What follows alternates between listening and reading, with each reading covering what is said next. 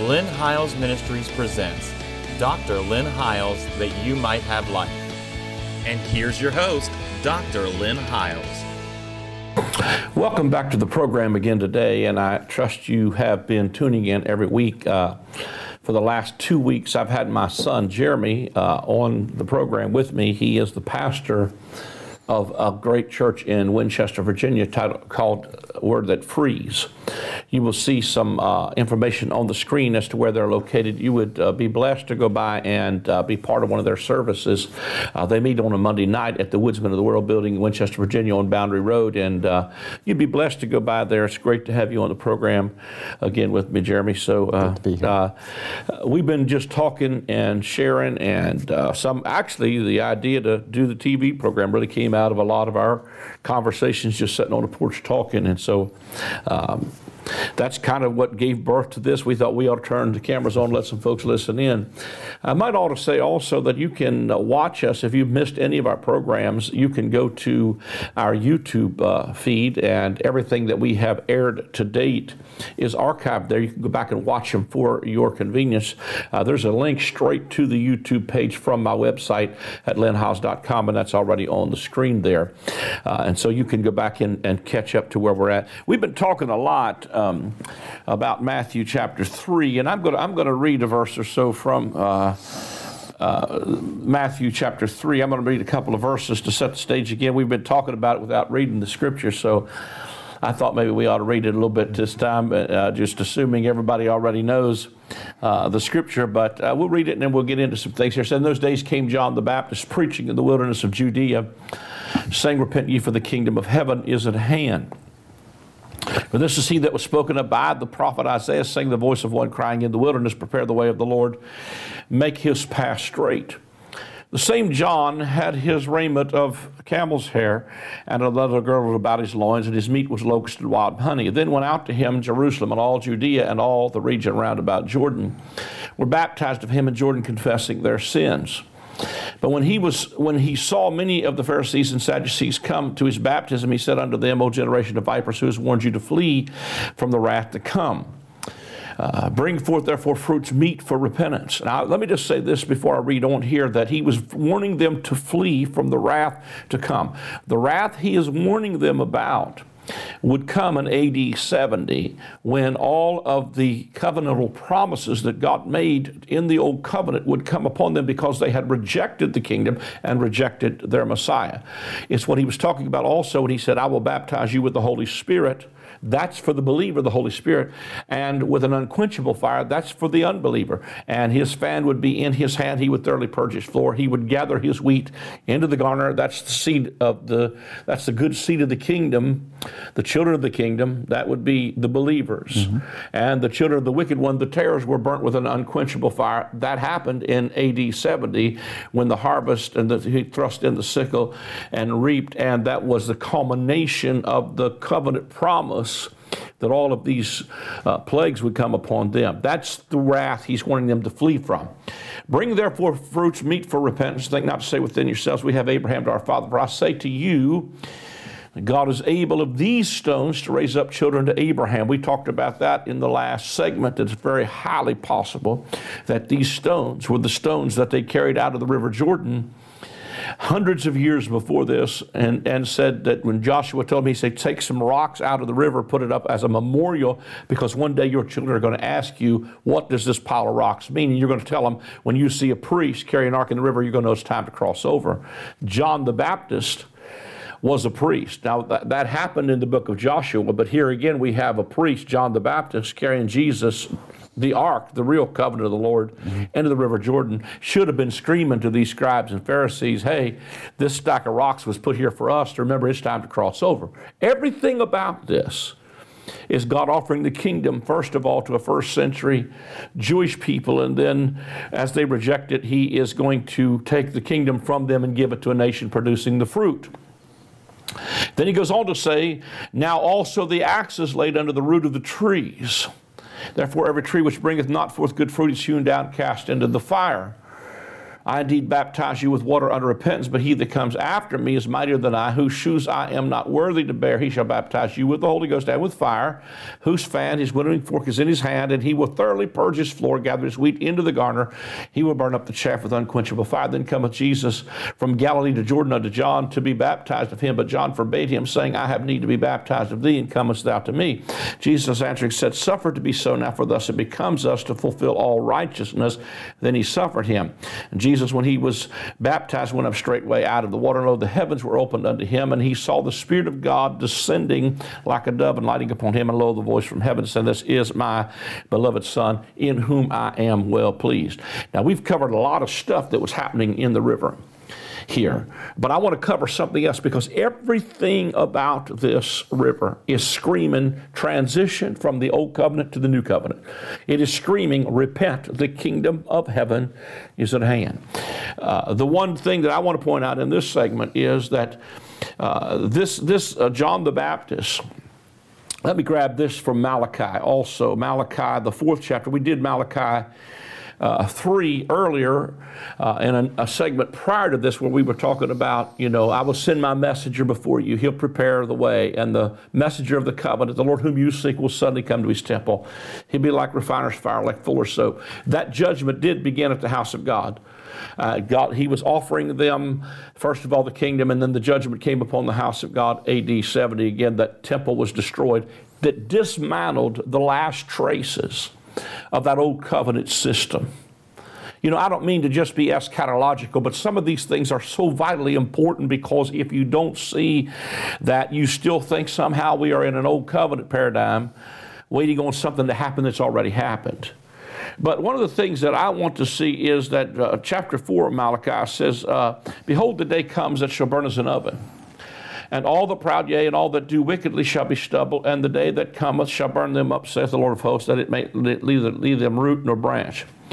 But unto you that fear my name shall the Son of Righteousness arise with healing in his wings, and you shall go forth and grow up as calves of the soil. You shall tread down the wicked, for they shall be ashes under the soles of your feet.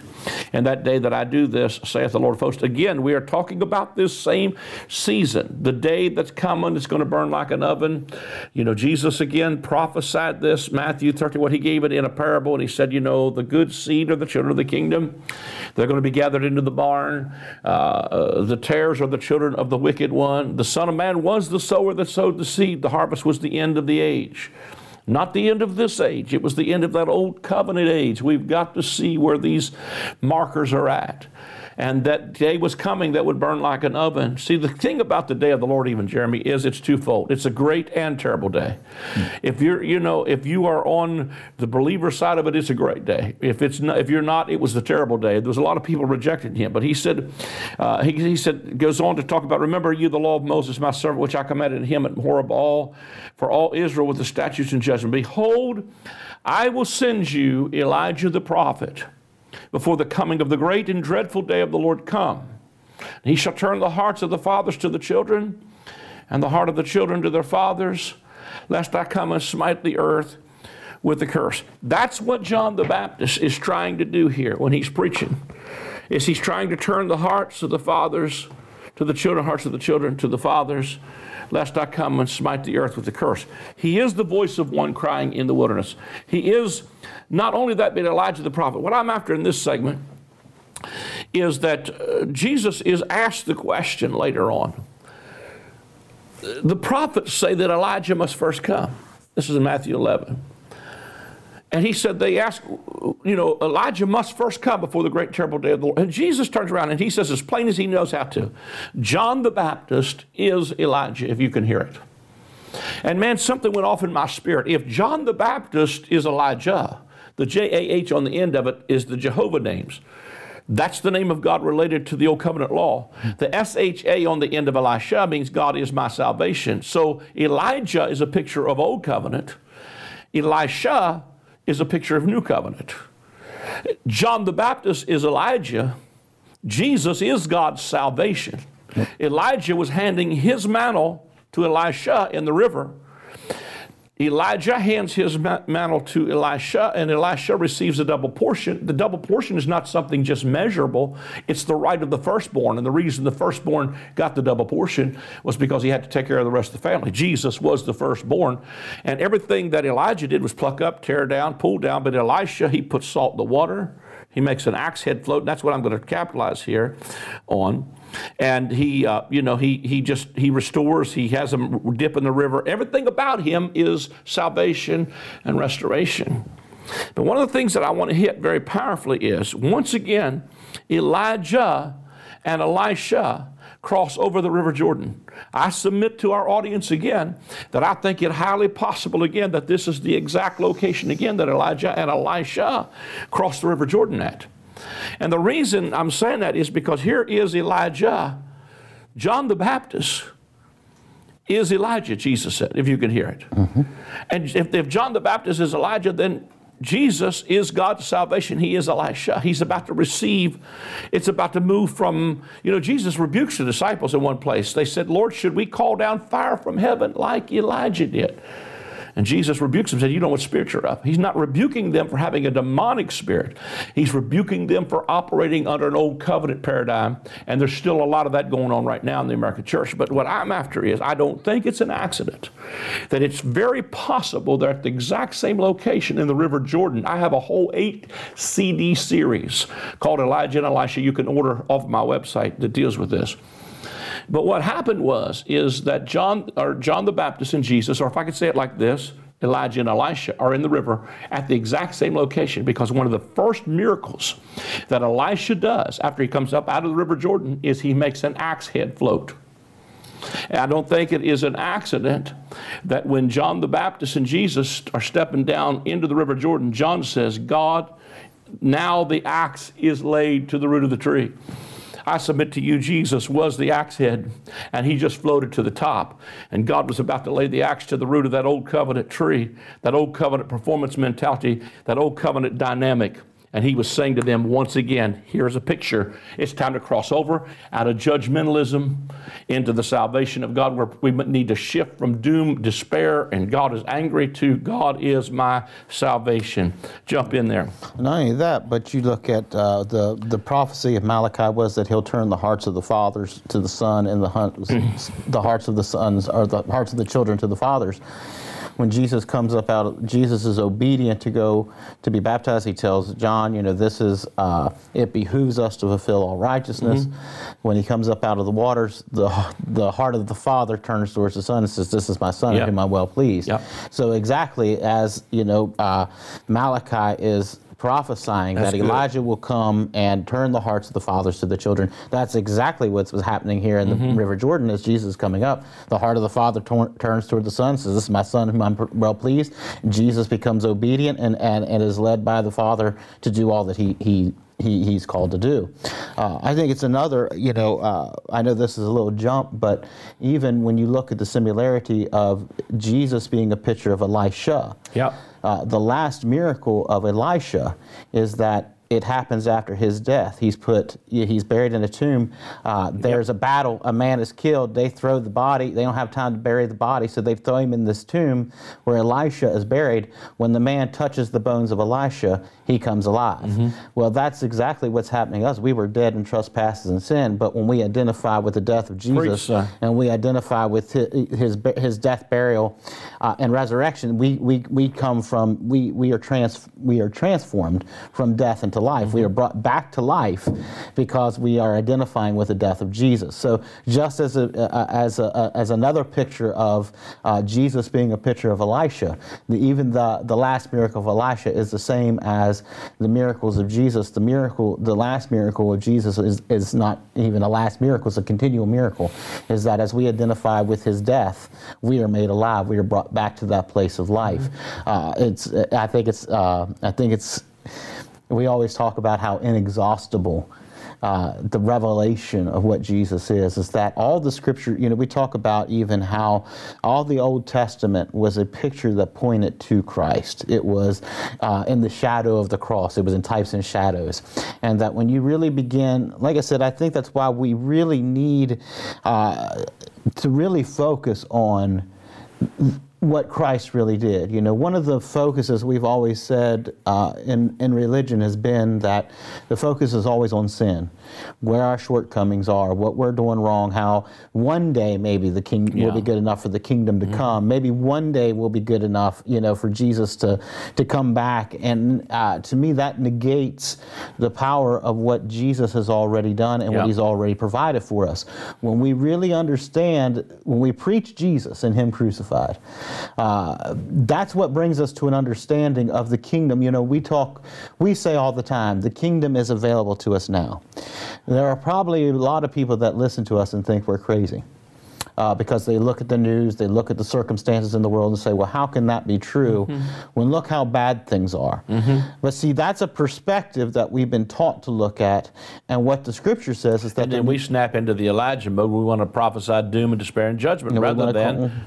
Go ahead. We want to call fire down from heaven, all that stuff, because that's the paradigm that kind of teaching brings you into, is that when you don't see the fulfillment of what Jesus did to fulfill everything that the Old Covenant required, all of its judgments, all of its curses, all of its destruction, everything that Old Covenant required, Jesus was the fulfillment of that. He came to make sure that was fulfilled so that we can live in a new covenant, in a new kingdom where Jesus isn't going to reign one day. Jesus is reigning right now. He's Lord of Lords and King of Kings. He's doing that right now, not someday, right now.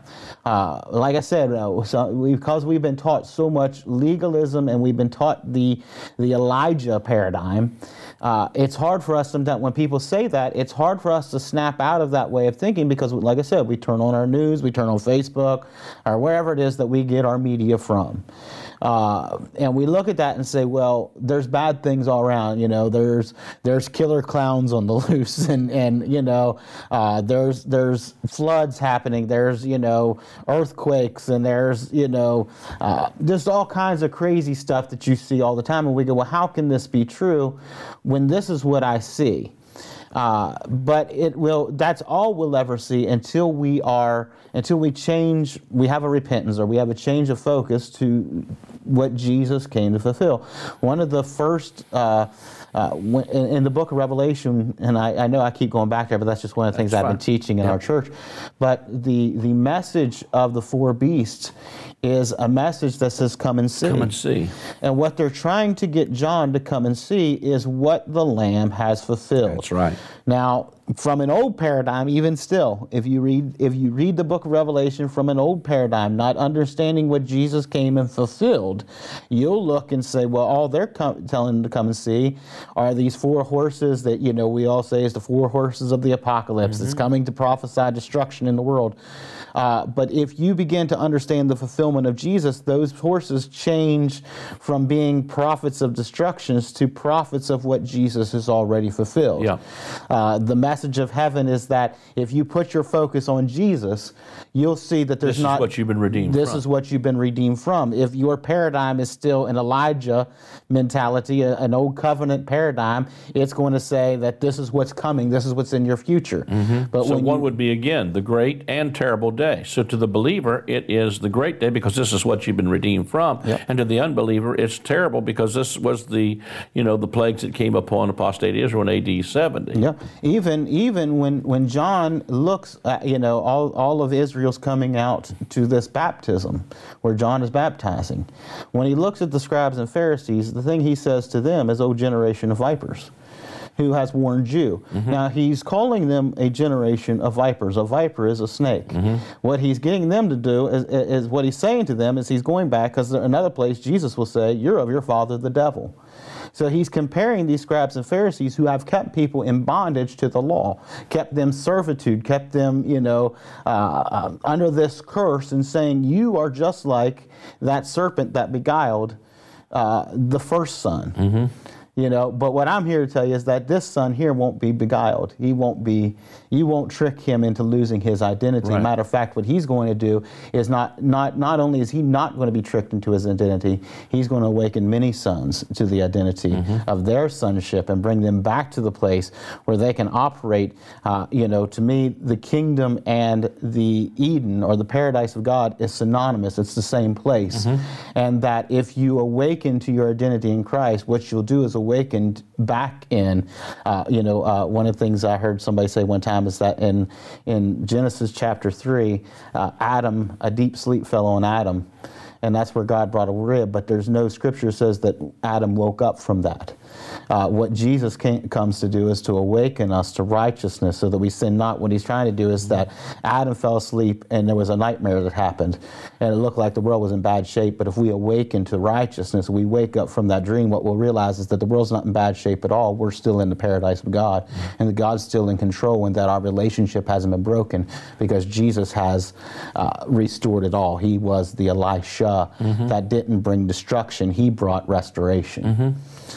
I think it's interesting, too, that one of the first miracles, again, that Elisha does is he comes, I believe it is into the city of Jericho, and he said, the situation of this city is pleasant, but the water here will kill you, and the land's not producing anything. Now that's just, it's almost a oxymoron. The situation of this city is pleasant, but the water here will kill you and the land ain't producing nothing. Sometimes it sounds like religion to me. Yeah. The condition of religion under Elijah, or if you will, under law. But Elisha comes in and the Lord says to him, go get a cruse of water and salt and put the salt and water together and put it in the water and it'll heal the water. And the water was healed. And I think it's interesting, in that series that I did, by the way, again, you can order this series called Elijah and Elisha through our website where I deal with almost every miracle, like you said, that Elisha does, is a picture of New Covenant stuff. Clear down to his last miracle is somebody gets thrown in on his dead bones. But when he put salt in the water, man, when he put this cruse of water and salt into this water where this situation of this city was pleasant, but the water will kill you, the land's not producing anything. That sounds like, again, religion to me. But then I went over, I believe it is in the book of Colossians. I didn't look it up because when we're having conversation, this is not prescripted. But in Colossians it says, let every word be salted with grace. So the message of grace is the salt that has to go into the water of the city. Because one of the things the message of grace will do is it'll take the bitterness out of it. It'll take and then the land will begin to produce again. In other words, real fruit comes. It yields what the scripture calls the peaceable fruit of righteousness. And so when we put the message of grace in the water, then the waters are healed. And I believe that's one of the things that's happening. One of the things that's healing is our attitudes towards what to call down fire from heaven on everything. Again, when horrible hurricanes come, earthquakes come, or whatever it is. We've seen it over years and years. People, well, this is the judgment of God. This is an act of God. No, I beg to differ with that. That's not an act of God. That's an act, or that is the result of a creation that's groaning and travailing for the manifestation of sons of God. If you want to see what an act of God is, it's when Jesus stands up in the middle of a typhoon or a hurricane on the ship and says to the wind and the seas, obey me. And when he speaks to those, that's an act of God, because the Son of Man didn't come to destroy men's lives, he came to save them. Because people in the path of these destructions are not only unbelievers, they're believers as well that end up in catastrophe and all of these things hurt everyone. An act of God is not when some catastrophe hits. Matter of fact, an act of God is when the first responders on the scene with real money and real boots on the ground are not our organizations, but they're the local churches that are sent people. Even when we just had these horrendous floods in West Virginia, people from our own local church went down there and helped the people with bleach and water clean their homes. That's an act of God. That's the hands of God. That's the people of God on the scenes, when the ones who respond to bring water, food, and ease the suffering of the human condition. That's the kingdom of God in operation right now, Yeah, and when you begin, and again, one of the things we were talking about in several, in the last couple even times we were together, about the Holy Spirit. See, the Holy Spirit responds that way because he comes to not destroy, to heal. So, that's why when I look at things and you see bad things happen, the stories I always love is that after bad things happen, the response of people, to that, is that they come to, I remember even after 9/11, people's response and the outpour to go and to rebuild and to help, dig through the wreckage or whatever it was. Anytime there's ever any kind of catastrophe, there's always a response of people. To me, it's religion always says, well, this was the judgment of God. But the true heart of God is that when the people respond and say, if it's the judgment of God, why go help them? Yeah. But something inside of us causes us to do those things, because that's what the heart of God really is. And there's something inside of us called the Holy Spirit that responds the way God responds. Yeah. And we do how, it's like whenever there's a story that somebody tells one of the things I'm very rarely get teared up, or very rarely, have an emotional response like crying.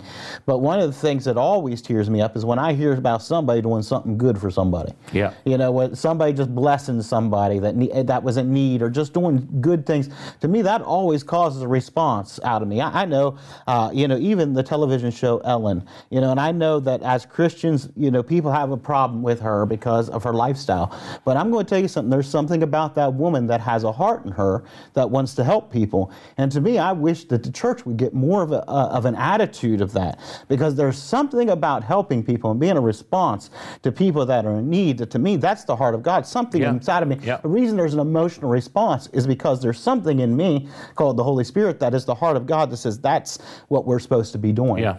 That's what we're here for in this earth, because that's really the kingdom. Yep. One of the things Jesus said, if you hear about blind eyes open, that means the kingdom has come to you. Yeah. If you hear about people being helped and that the love of God is being poured out, well, that means the kingdom has come. So there needs to be a response in the church that responds more like the heart of God would. Yep. That when there are catastrophes, we don't stand up and say, well, this was the judgment. We stand up and say, how can we help? Yeah. Because that's really what the heart of God is. Jesus would Jesus would come, or Elijah would come and put a cruse of oil or a cruse of salt in the water and heal the waters.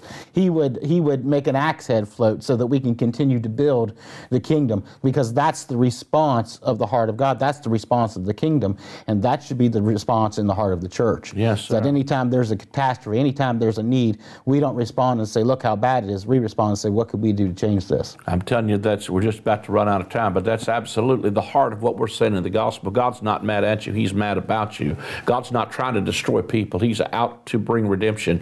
God is not trying to destroy America. Americans are destroying America. God's standing there saying, are you ready for my help yet? Just call on me. I'm there. If you've been enjoying the programs, let me just encourage you to call the number on the screen, or go to our website, or write us a letter. Include, if you will, a generous gift that helps us to be able to stay on the air, take the gospel like this around the world. It is your partnership. It is your donations that help us. You could go online and sign up also for our Message of the Month Club, and you'll get a CD every month of a message like this, someplace we've preached around the world, and then you will get our itinerary, and you'll be able to hear from us on a regular basis. Why don't you go do that today? Again, the website is on the screen. Do it today. God bless you. The word repentance means to change your mind. The message of John the Baptist and of Jesus was to repent, for the kingdom of God is at hand. The kingdom of God is accessed by a change in our thinking. If you are in outer darkness, there is weeping and wailing and gnashing of teeth. That reality is not always out in the distant future. It is in people's lives right now. One simple mind shift can move you out of darkness and weeping and into light and rejoicing. God wants to wipe all tears from our eyes and replace our weeping with joy.